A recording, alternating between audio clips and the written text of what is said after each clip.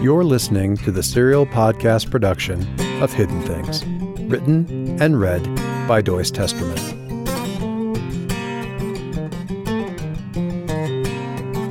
This is episode 13, brought to you by Kickstarter backer Julia Frizzell.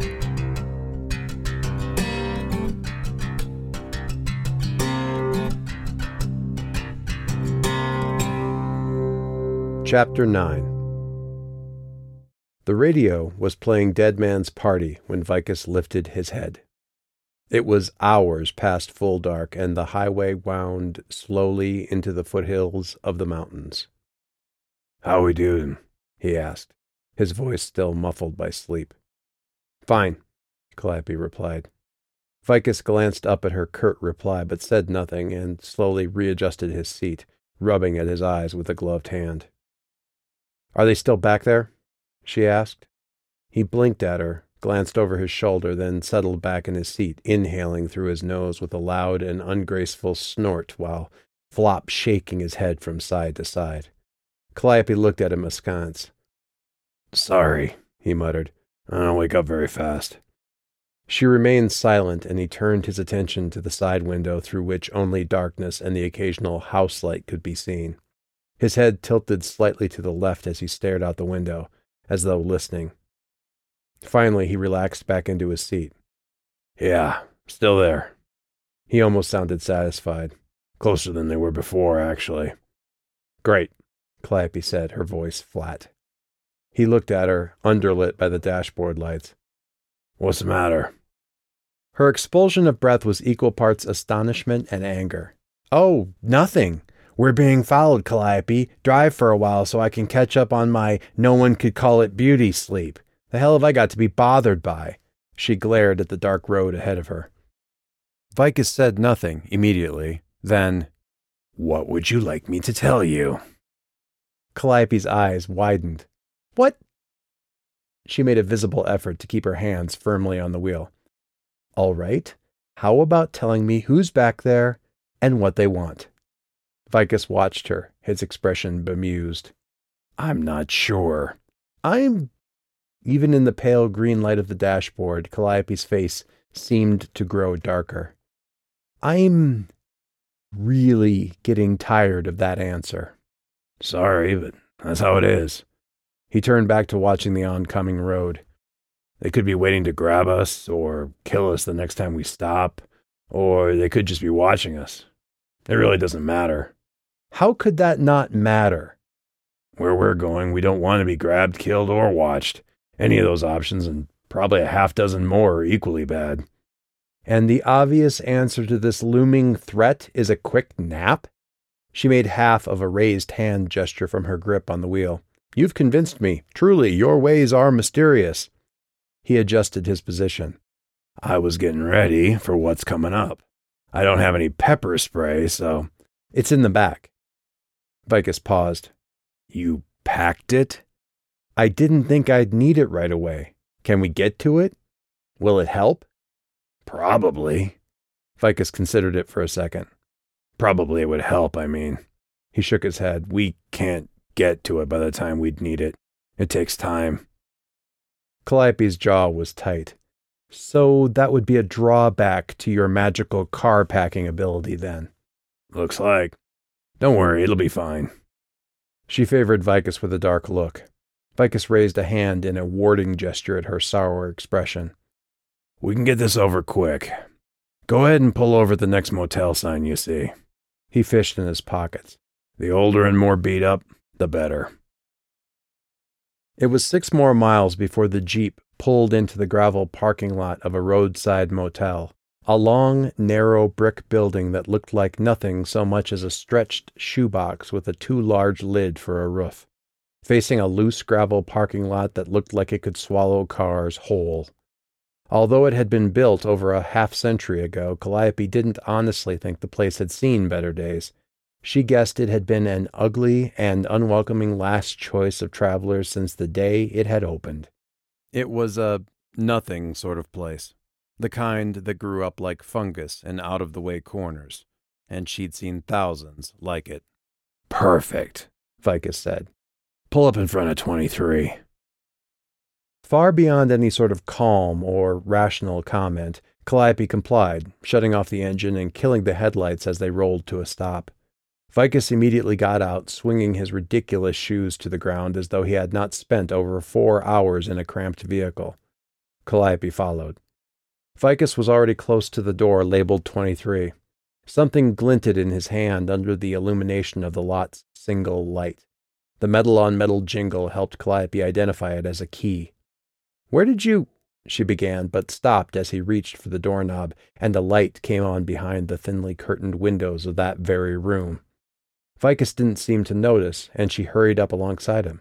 "Someone's inside," she whispered, but Vicus only glanced at her, his mouth set in a grim smile. "I suppose there might be," he said, his voice low and taut. She could see sweat beading on his paste-white forehead as he wrestled the key back and forth in the lock. After a few moments, he let out a deeply held breath, gave a final turn, and withdrew the key. The old, diamond-shaped plastic tag hanging from it did not match the darkened sign near the road. "No luck?" "We'll see." He headed down along the concrete slab that fronted the motel, moving away from the light of the lobby. "Come on," he called without looking back. The light in room 23 remained on. Vicus stepped around the corner at the end of the building and stopped, glancing back toward the jeep and the highway as Calliope walked past him, the truncated black shaft of an unopened police baton in her hand. Vicus spared it a bare glance, then turned back as a nondescript car pulled into the lot, heading for the jeep. "They're going to know we're around here. The jeep's right there, and we're not in that room," Calliope said. "Good thing, too," Vicus replied, his voice slow and almost amused. "Because here they come." The car pulled up. 4 doors opened. 4 large figures got out. 3 of them slid things into the night air that gleamed and looked long and sharp in the bare lighting. "Definitely not here to watch," Vicus whispered. They descended on the door quickly and efficiently. One of them, the one not holding a sword, stepped to the center. Calliope could barely make out a few strident spoken tones from the group. Vicus smiled. "Oh, very good," he whispered. "You're very good, aren't you?" His eyes were looking down and away from the figures, all his attention on listening. "Here we go." With the last spoken syllable, the door opened, spilling cheap golden light onto the walk and the front of Calliope's jeep. The 4 moved inside so quickly that they barely seemed to cast shadows. The lot echoed with the slam of the motel room door. The light in the window went out. Calliope waited, noticing that Vicus's smile was back and spreading too far to look normal. She squinted at the room but couldn't make out anything. No lights, no sounds. The door remained shut. Vicus looked back at Calliope, the sweat on his face, and his smile making him look like an exhausted but satiated demon clown, which she thought might be a fairly accurate summation of what he actually was. "Good motel you picked," he said, his voice pitched at normal volume. "Real shame we can't stay." He headed back to the jeep, only glancing at the door to 23 once, a strange smirk on his face. "You're going to explain what just happened," Calliope said from behind him as she walked. "You kidding?" he said, almost to himself. "I'm going to be talking about this for years. Reality is like a carpet," Vicus said as they pulled out of the parking lot. They'd checked over the other car for anything that might have indicated their follower's identity, and Calliope, who had worked at just that sort of activity for several years, had found nothing that gave her any clues. The vehicle was a nondescript rental with no paperwork inside, not even proof of insurance, which meant that its absence was probably deliberate. If Vicus had noticed anything, he wasn't sharing. "In some places," he continued, "special places, it stays nice and fresh and solid. Practically like new for all intents and purposes. Sometimes even normal people recognize a spot like that. Maybe make a holy place out of it." His expression was unreadable. "In other places, it wears down. Even then, the carpet usually remakes itself. It builds its own inherent strength back up from the energy of the same living that's wearing it down. It's not new anymore, not like those really good places, but there's nothing wrong with it. Most places are like that. He gestured out the window and back, vaguely in the direction of the already invisible motel. Then you get the opposite effect. He jingled the old motel key. Places where there's no soul, I guess, behind the living that goes on in a place. The carpet wears down to paper thin. That's very feng shui, Calliope interrupted. Where did the bad guys go? Vicus shrugged. I don't. He began, but cut himself off at a warning look from Calliope. See, a magician's not supposed to give away his secrets, but basically what I did was shred what was left of the carpet. Calliope frowned. So they just, what, fell through? Vicus shook his head. I had to have it all go somewhere. Just ripping open a hole would have been bad. Calliope cast him a glance. Bad? The stuff under the carpet isn't exactly friendly. Cute. So where'd they go? It's a very inexact thing. They went somewhere like the place they just left. A motel like that, probably, but somewhere else.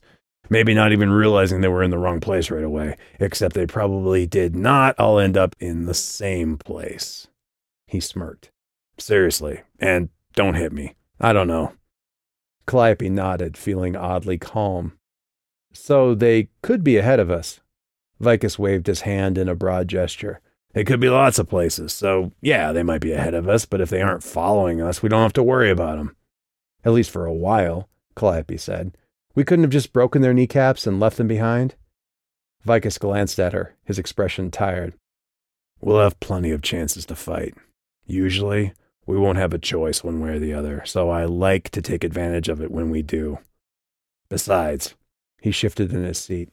At least one of them was real good. It's better we didn't have to deal with them. He looked out the front window at the oncoming lights of a small exit ramp town and pulled up his hood. You hungry? I'm starving.